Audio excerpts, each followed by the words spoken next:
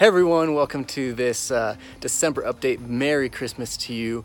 Hey, I'm gonna keep this one short. Just wanted to thank you guys so much for your support this year. I tried to pack our newsletter with all kinds of stuff to kind of look back and see what was accomplished, and it's all because of your support. Thank you so much.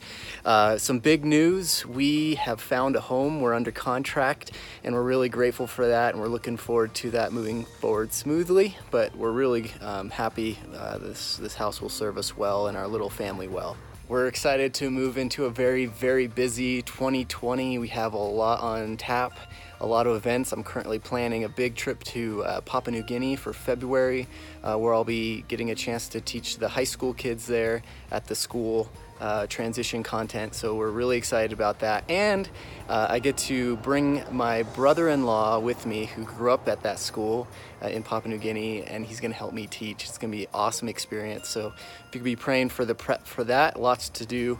And so just lots of trips like that coming up in the next couple months that we're prepping for. So prayer would be very appreciated. Hey, that's it. We're just grateful for you. Please have a very safe and wonderful Christmas. We're grateful for you, and we'll see you in 2020.